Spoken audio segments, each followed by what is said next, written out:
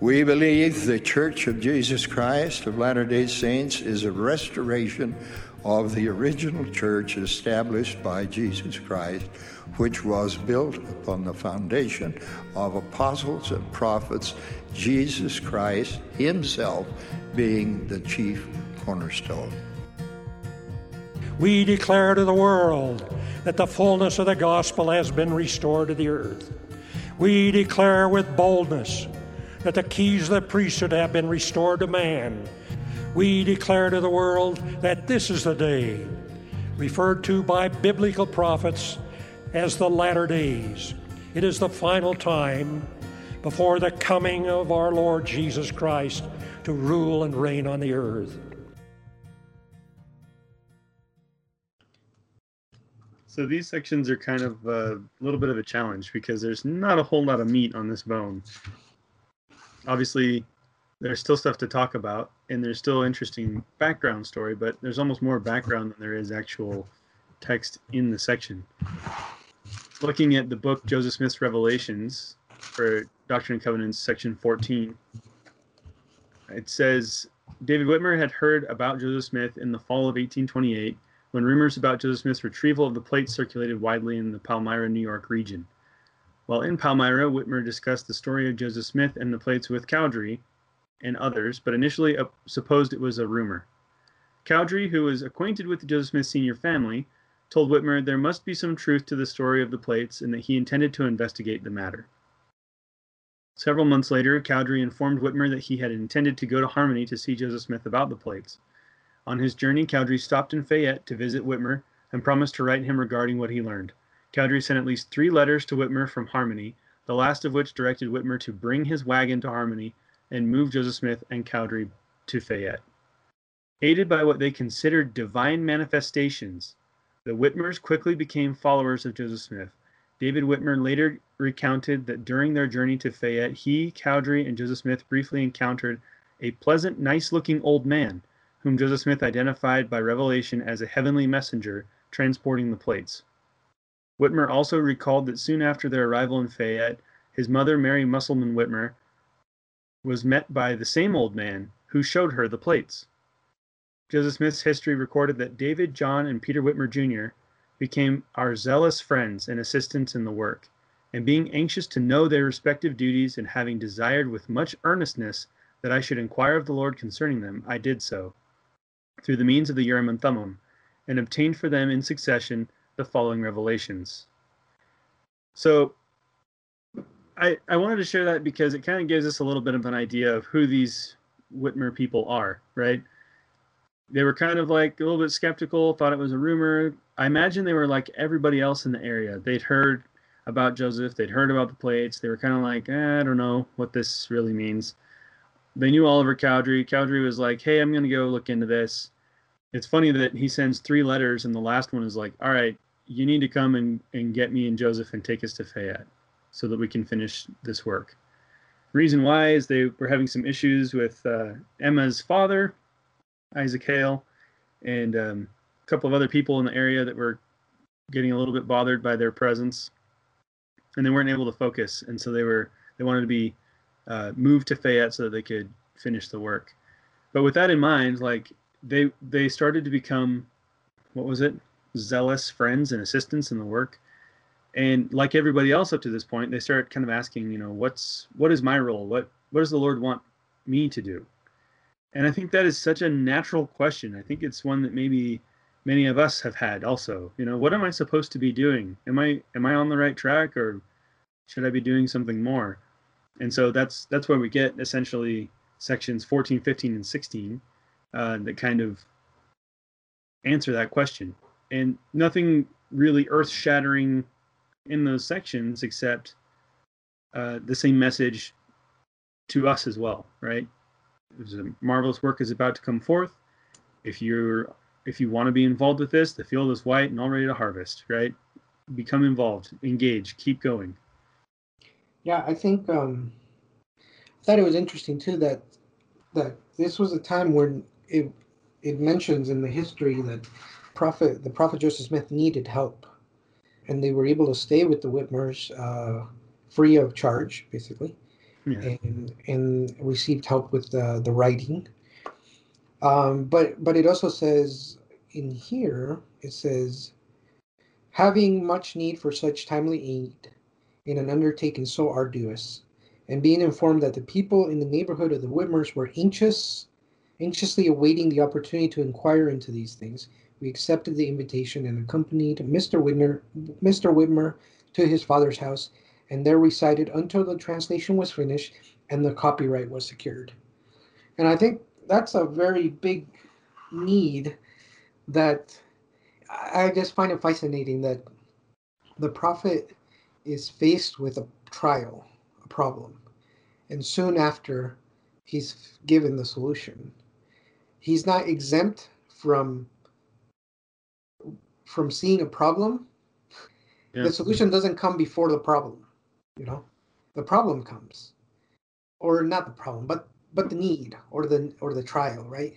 You need to do this. You need to copyright this. Maybe he had no idea he had to seek a copyright. A person like him with such little education might not understand that. But others like Oliver Cowdery, David Whitmer, Martin Harris would have had more experience in some of the things to say, you know what, and it's funny because they all bring something, Yeah.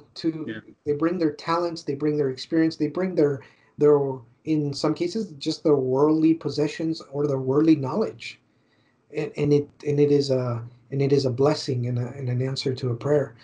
I do find it interesting that repeatedly, almost the same answer to all of these questions and queries about what does the Lord want me to do is met with verse 6. And behold, I say unto you that the thing which will be of most worth unto you will be to declare repentance unto the people, that you may bring souls unto me, that you may rest with them in the kingdom of my Father. And that's repeated several times. But I find interesting that if we go back to section 11, verse 21, where it says, seek not to declare my word, but first seek to obtain my word, and then shall your tongues be loose. Then if ye desire, you shall have my spirit and my word, and the power of God unto the convincing of man. So the question is, well, the commandment kind of follows a pattern of keep my commandments, understand the doctrine, go share what you've learned.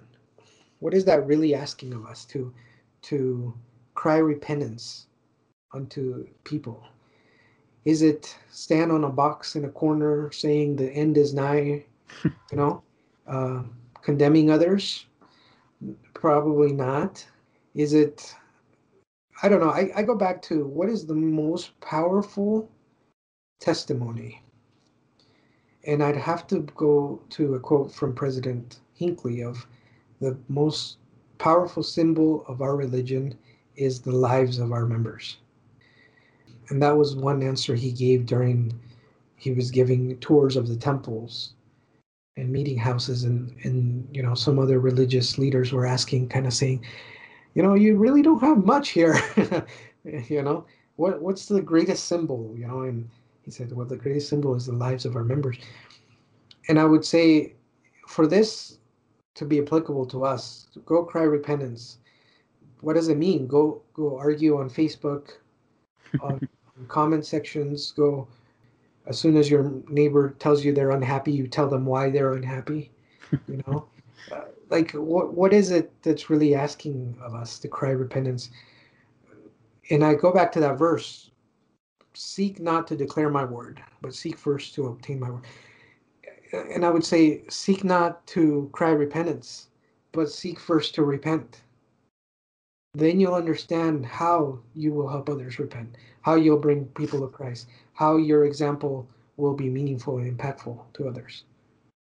Yeah, I think the most effective way to encourage someone to repent or call someone to repentance is, like you said, by being an example, but also instead of saying, you got to straighten yourself out, your life's really messed up and this is why, because that will have the exact opposite effect. And well, actually, you're being a judge yourself.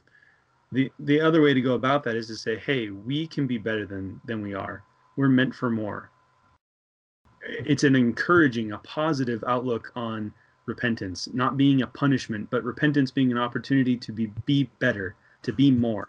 And if you approach life like that, and if you approach helping other people like, hey man, we're all in this together, we're all just trying to get to be better people and improve every day, instead of it's time to start changing your ways because otherwise, and instead of, it's using faith instead of fear to inspire change in people.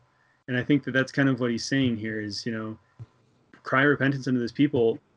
Well, first of all, be repentant. And second of all, make it a positive thing. Show people repenting is not a negative experience. Yes, there's anguish. Yes, there's sorrow. But the whole point is to come out the other end of that better than you were before, stronger and more wise than you were before. The early saints had continuous problems having a place to call Zion. They were trying to build Zion. They thought it would be here in Independence, or it'd be here in Nauvoo, or it'd be in.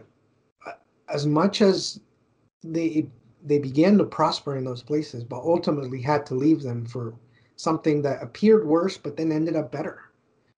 And ultimately to coming into the valley, to the Salt Lake Valley, building one of the best civilizations of its time. And to this day, that wasn't it. That was just a launching pad to taking the gospel to the rest of the world. Right. And even to this day, we're told the restoration is not done.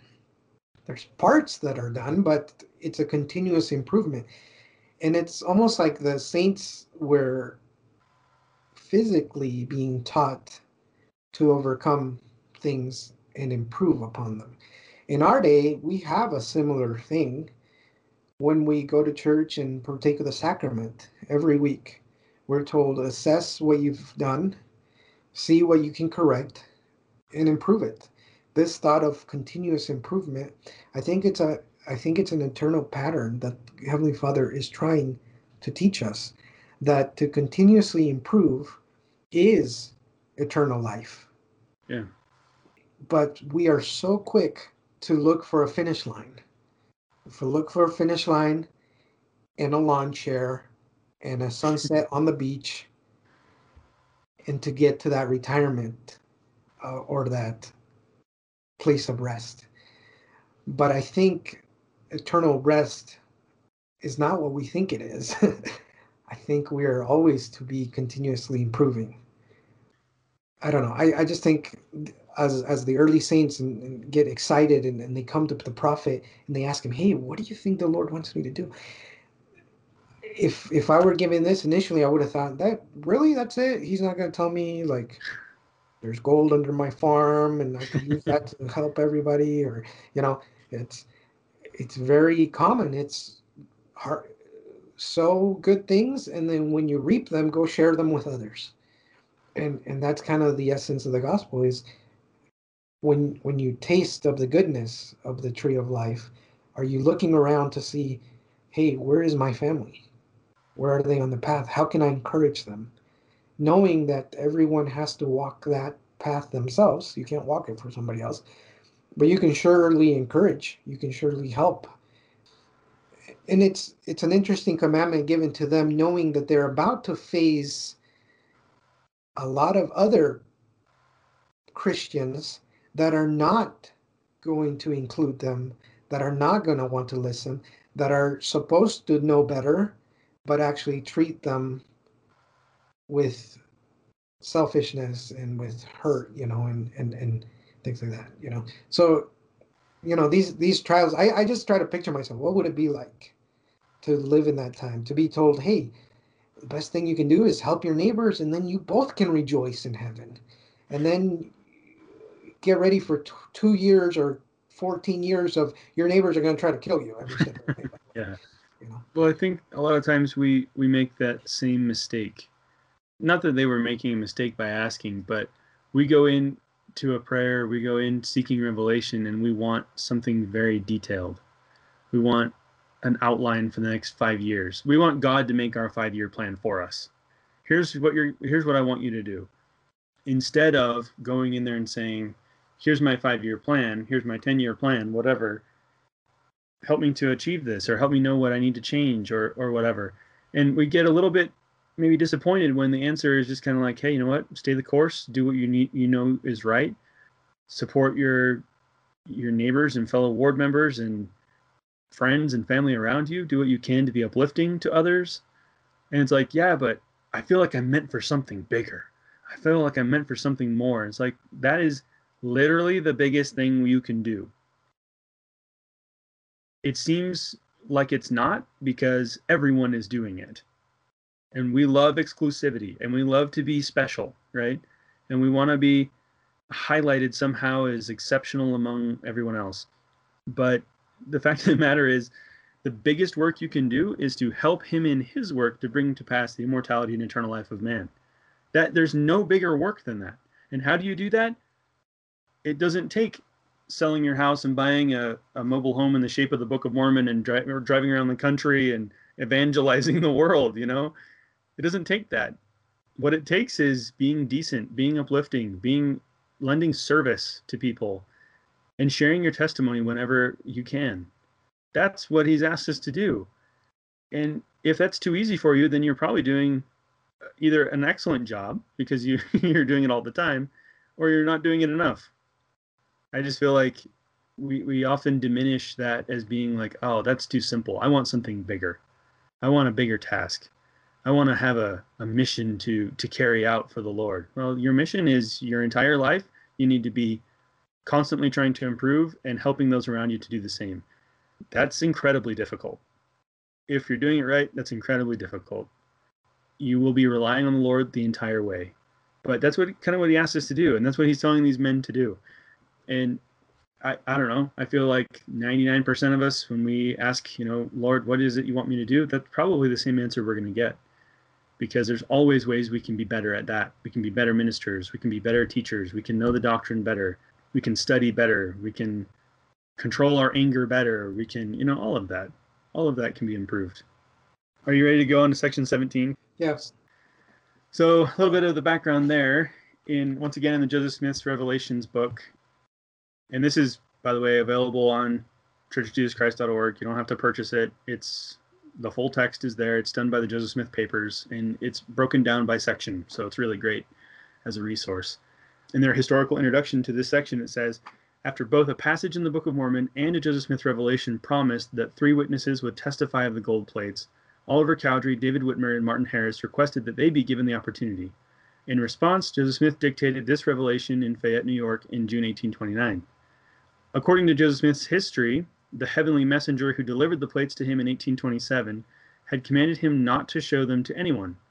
By March 1829, Emma Smith, Martin Harris, Reuben Hale, and possibly others had served as scribes for Joseph Smith as he dictated the translation, yet none of them had seen the plates. I'm going to stop right there because I would find that very difficult. To be a scribe, to be there in the same room maybe, and to be like, I don't need to touch them. I don't need to look through them. Just let me see them. That would be really hard to have participated that closely. Then it goes on. That same month, Harris, whose wife strongly objected to his involvement with Joseph Smith, traveled to Harmony, Pennsylvania to obtain, in the words of a revelation, a witness that my servant Joseph hath got the plates which he hath testified he hath got. That same revelation, which Joseph Smith dictated after Harris's arrival in Harmony, spoke of a covenant with me, God, that he, Joseph Smith, should not show them except I commanded him, but also promised that 3 people would see the plates by God's power and thereafter testify to the world of their existence. Harris was then informed that if he was sufficiently humble, he would be one of the 3 witnesses. The same guy that lost the 116 pages. He's come a long way. He's getting to the point where he's repented. The Lord sees that. And he tells him, if you're humble enough, if you can stay on this path, you can be one of the 3 witnesses. And then it also says, about this same time, Joseph Smith dictated a revelation for Cowdery, declaring that in the mouth of 2 or 3 witnesses shall every word be established, and that God's words would be established by the testimony which shall be given. The revelation commanded Cowdery to assist to bring forth my work, language similar to that in the Book of Mormon passage that envisioned the book's future translator showing the plates to 3 witnesses who would testify of them by the power of God, and to assist to bring forth this work. This is similar to baptism and the priesthood. in the sense that they read about this in the Book of Mormon and they were like, hey, what does this mean? We should probably ask about this. And if there gets to be 3 witnesses, I'd like to be one of them. Like the opportunity for them to kind of be like, just saying, if you get any chance to influence this, I'd like to be one of those. I thought it was interesting how this pattern of here's what we think, here's what we just read, let's go ask the Lord, is I mean, the experiences are different for everybody, but it should be a pattern that we try to emulate. One of the things that really stuck out in this section was how nice it feels like, well, let's go ask the Lord, and and they get an answer, right? But it doesn't tell us sometimes how long it takes. It doesn't show us, their work to get the answer. Yeah. We understand from the beginning, Joseph Smith was pondering with what church to join for months, if not years. And he did his own experiments and tried to ask this person, ask that person. And now we're reaching a point where the prophet is a little getting more mature in his understanding. And the loop, almost like the answer loop, the question and answer return, Boolean, if you want to talk about code, is much quicker. These tend to happen quicker and quicker, and he himself is also progressing, right? I don't know. I just thought that was interesting because sometimes we feel like I'm praying, I really want to know this, and nothing, or I'm confused, or I think it's maybe myself that I want this so bad, so I'm like, I feel like this is the right thing because I wanted it to be the right thing, right? For me, what I've had to learn that peace for me means clarity of thought. And when I have clarity of thought, when I have studied something out and I prepare myself and I ask the Lord, if everything feels clear, I feel like that's the right thing and it's worked out. When I continue to have doubts, I need to study more. I need to, it's not so much, it's almost as if the sun is shining. I need to get myself to a place where I can feel its rays. Not so much I need to make sure the sun is shining because the Lord is doing his work. It kind of goes back to that thing where prayer is not so much to change God's will as much as it is to align our will to his will. Right. I'll give you some crazy example of, and this is a marital example. Early on in my marriage, I made decisions that I did not counsel my wife with, just because I thought they were good decisions for our family. Since then, I have learned, even when the decision is apparently good, I need to counsel with my wife. And I need to respect if she has any feeling that this isn't the right thing. It is far more important that we're united, that the unity brings forth blessings more than the outcome of the decision. And as soon as I've learned that, I have seen that my ability to help my family make good decisions, because we're doing it together, have become a lot better. We've made a lot better decisions and avoided some big mistakes and received really good blessings. And that has got me thinking a lot about councils and priesthood keys and authority and revelation that we see here with Joseph. They are having a small council together. They're studying it out. They're bringing it to the Lord. And even when they prayed to have the angel come, there comes a time when he's going to come show the plates to I think it was the 3 witnesses, where there wasn't that unity. And it wasn't until someone left the circle and said, it's my doubting heart or my sins, whatever. And then the experience happens. There's just something about being united that really invites the Spirit and really teaches us more about the deeper principles of some of these teachings. Yeah, the perfect example of that is in Saints Volume 1, there's a section where it's talking about exactly that. It says, they were particularly interested in certain passages from the Book of Mormon. In the course of the work of translation, Joseph Smith's History Explained, we ascertained that 3 special witnesses were to be provided by the Lord, to whom he would grant that they should see the plates from which this work, the Book of Mormon, should be translated. Almost immediately after this discovery was made, Joseph wrote, it occurred to Oliver Cowdery, David Whitmer, and Martin Harris that they would have me inquire of the Lord to know if they might not obtain of him to be these 3 special witnesses. And finally they became so solicitous and teased me so much that at length I complied, and through the Urim and Thummim I obtained of the Lord for them a revelation. So you kind of have this idea that they're like, wait a minute, there's going to be 3 witnesses? Yeah, that's what it says here. We think we should do it. What do you think? I don't know, guys. You can like picture this conversation where he's like, I don't know. I don't know if we should tell the Lord who those witnesses. I'm sure he'll come and tell us. He's done that before. Yeah, but maybe you can ask him if we can do it. I don't remember the last time I asked about stuff.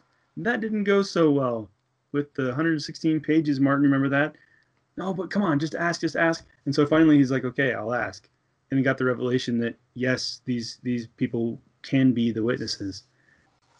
The thing that always occurs to me, and it's in the lesson also, the section is, we can remain true to what we know even if others reject us, in the Sunday school lesson for this.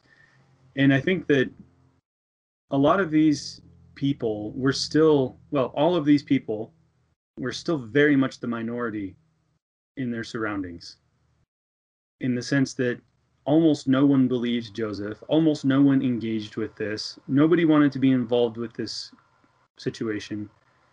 These people did. And they probably faced a lot of opposition, even just being associated with him.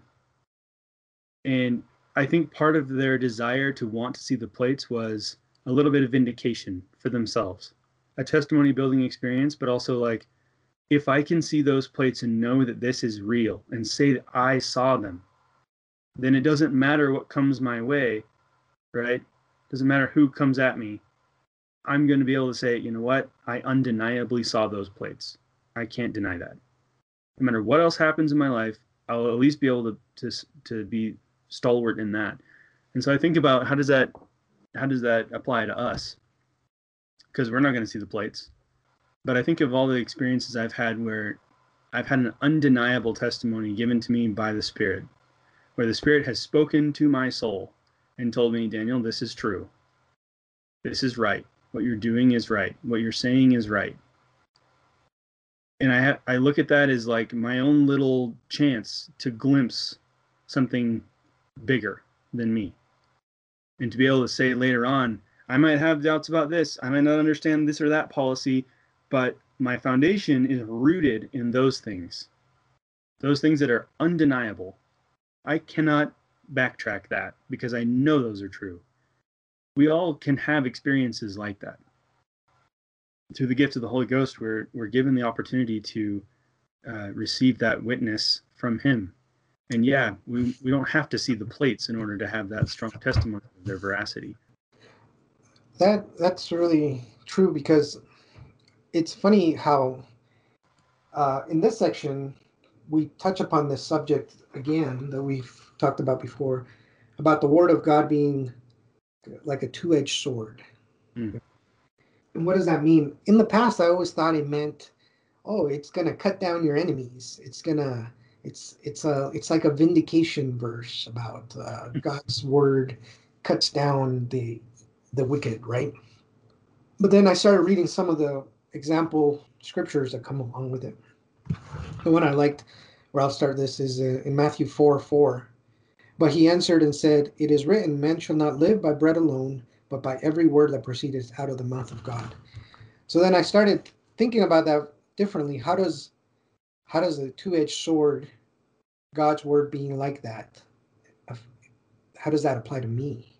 And if I need to live by his word, then how does his word being so mighty and so precise and so can cut through?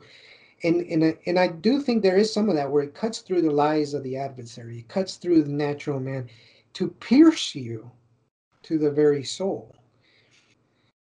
I always looked at it as an external weapon, against them. I never really thought about it against me. It's going to cut through all my deception, all the lies I tell myself. It's going to cut through my procrastination, through the things I lull away my better, the things I know better. And then it's going to cut through the natural man to just tell me how it really, really is. And then that led me to another scripture in Isaiah chapter 55, verse 8 and 9, where I was thinking, well, why should we pay heed to the Lord's word? And why should we treat it as if it is a double-edged sword, or a mighty sword? And it says, "For my thoughts are not your thoughts, neither are your ways my ways, saith the Lord. For as the heavens are higher than the earth, so are my ways higher than your ways, and my thoughts than your thoughts." So for us to feast upon the word of Christ, to feast upon the words of the Lord, we have to realize that sometimes it might not make sense. And we have to be humble enough to say, you know best. 6, 7 moves ahead. I'm only looking 1 move ahead. And 1 move ahead does not look good to me. Why should I bridle my passions? Why should I do this? Why can't I lie? Everybody else is doing it and they're getting immediate benefit from it. Why are these commandments seem to be restrictive? And the Lord is saying, you need to trust. I see much further than you can see. And along the path that they claim as prosperity comes damnation, and comes subjugation, and comes you become a victim, and the natural man rules your soul. Along this path of discipline, it starts out very, like discipline, like a very narrow path.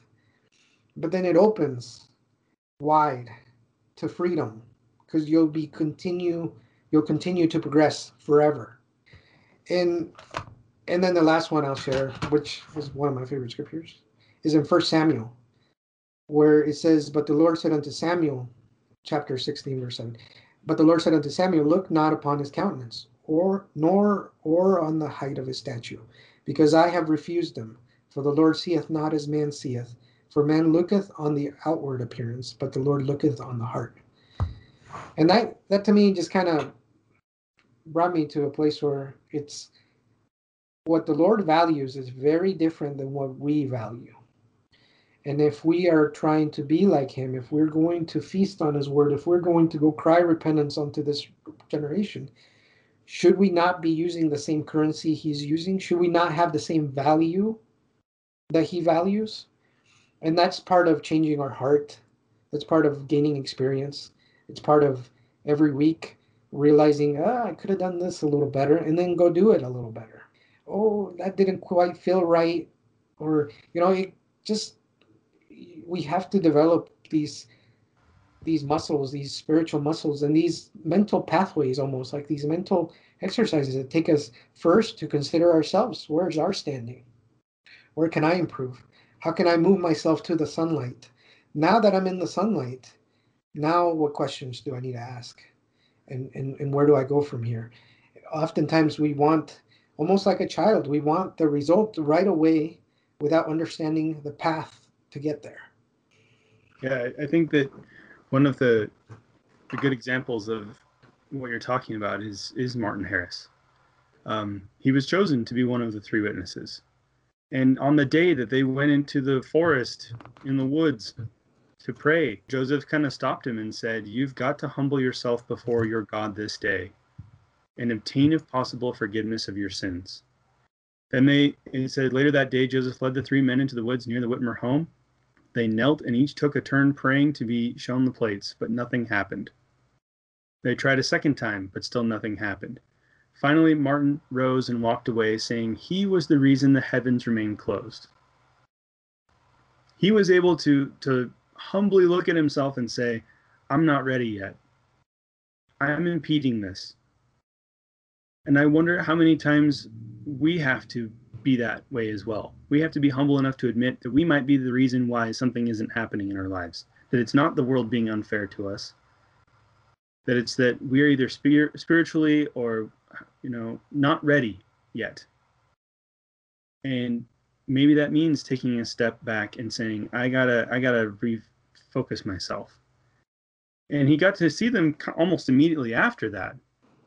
But he had to take some time first, and he had to kind of check himself first and humble himself and show the Lord, I am going to step back and I'm not going to impede the work. I want this to continue to go forward. But for a little bit, I'm going to remove myself from the group. They had this experience, and then Joseph went and met with him again later, and he was able to see the plates. And then when they returned back from that, it says, this is in the book Saints Volume 1. Joseph and the three witnesses returned to Whitmer House later that afternoon. Mary Whitmer was chatting with Joseph's parents when Joseph rushed in the room. "Father, mother," he said, "you do not know how happy I am." He flung himself down beside his mother. "The Lord has caused the plates to be shown to three more besides me. They know for themselves that I do not go about to deceive the people." He felt as if a burden had been lifted off his shoulders. "They will now have to bear a part," he said. "I am not any longer to be entirely alone in the world." Martin came into the room next, almost bursting with joy. "I have now seen an angel from heaven," he cried. "I bless God in the sincerity of my soul that he has condescended to make me, even me, a witness to the greatness of his work." This is a guy who feels redeemed. Martin Harris has been through a lot. A lot of it was his own doing. A lot of it was his wife pushing against him to not follow Joseph Smith. I mean, he's been through a lot of conflict internally. And in this moment, he's like, even me, who made so many stupid mistakes, I got to be a witness of this. And not even to speak of Joseph, who's like, oh, finally, the burden isn't all on me. That must have been a huge relief for him to be able to at least be able to turn to other people and be like, you guys know that I'm not messing with people.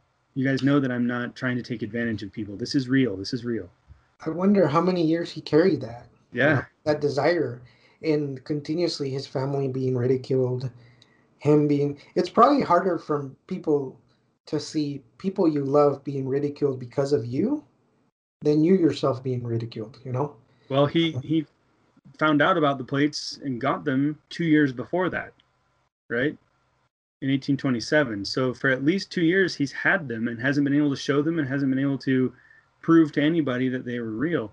So for 2 years, at least, on top of that, the years that he's been involved in, angelic visitations and stuff like that, where people have been vouching for him without really any reason to, right? Yeah. Other than that they received revelation themselves. They had promptings of the Spirit telling them that he was being honest and true. But for the first time ever, he can look at other people and be like, you've seen it, right?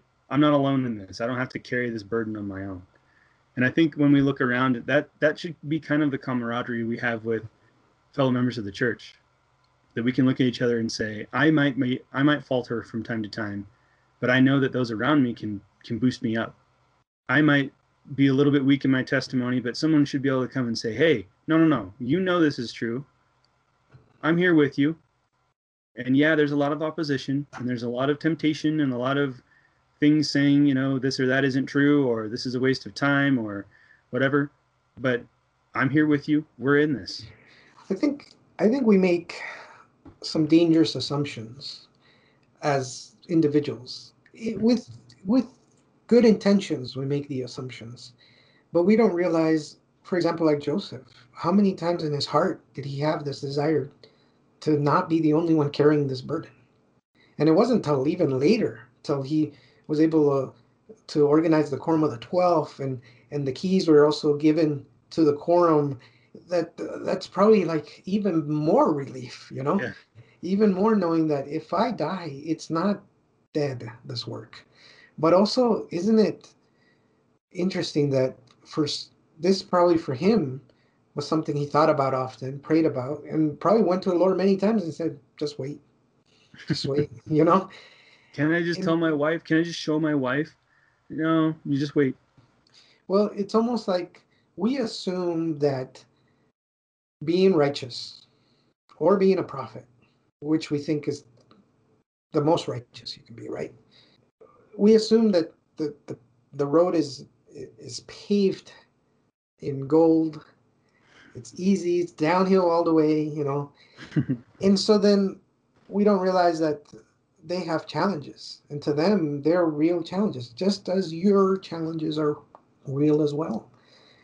And one of the things I think that Satan loves to do is to try to make us feel isolated in our problems. This is only happening to you because you're not good enough. Or if you were like Nephi, you wouldn't doubt, which Nephi didn't doubt, but he had many questions to which he worked on getting an answer to. But you're not like him, you know?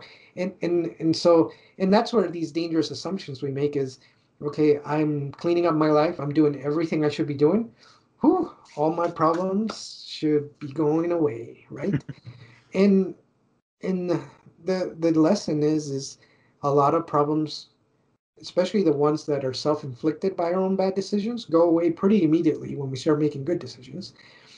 And some problems we never have to deal with when we stay within the confines of the commandments, with between the guardrails of the commandments is what I mean. And then other problems are just part of this life. Some of them take time, some of them are health, some of them are relationships, some of them are a little bit of everything. And I think we are to go through this life having sampled a little bit of everything. There is no express VIP lane.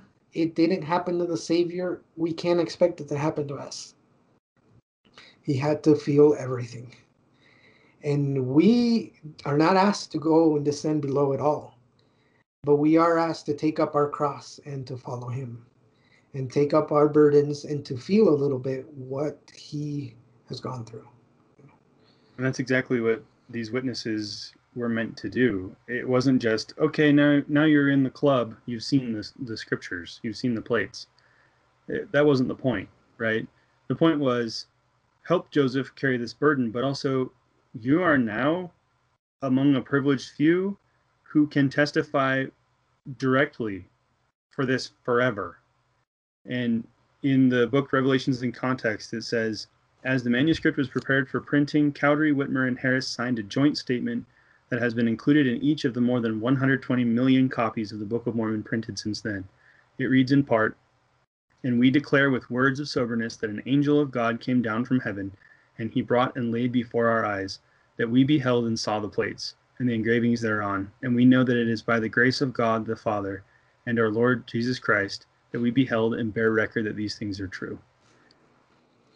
That is really why this occurred, so that they could fulfill that prophecy from the Book of Mormon, that there could be 3 witnesses that would go out and testify to the entire world. We know this is true, we've seen it, and we bear witness for that forever. Signed your name, it's in every copy of the Book of Mormon. Obviously, my testimony is not going to be in every single Book of Mormon, but that doesn't mean that I also don't have a responsibility to testify about those things I mentioned earlier that are the roots of my testimony. When you've been given that treasure, that's something that's an undeniable fact that the Spirit has testified to you of something being true, it's not to be kept a secret. It is a very sacred experience, but that doesn't mean that that's meant to be preserved only for you. The reason why you have that is to strengthen yourself and to help others be strengthened as well. And in appropriate times to share it with other people, why it is you have a testimony of that. That's the example that we've been given. I may never see the plates, but the things that I do know, I should be just as eager to share or just as willing to share at the right time. Let us be awake and not be weary of well-doing, for we are laying the foundation of a great work, even preparing for the return of the Savior. My dear brothers and sisters, Jesus Christ invites us to take the covenant path back home to our heavenly parents and be with those we love. He invites us to come follow me.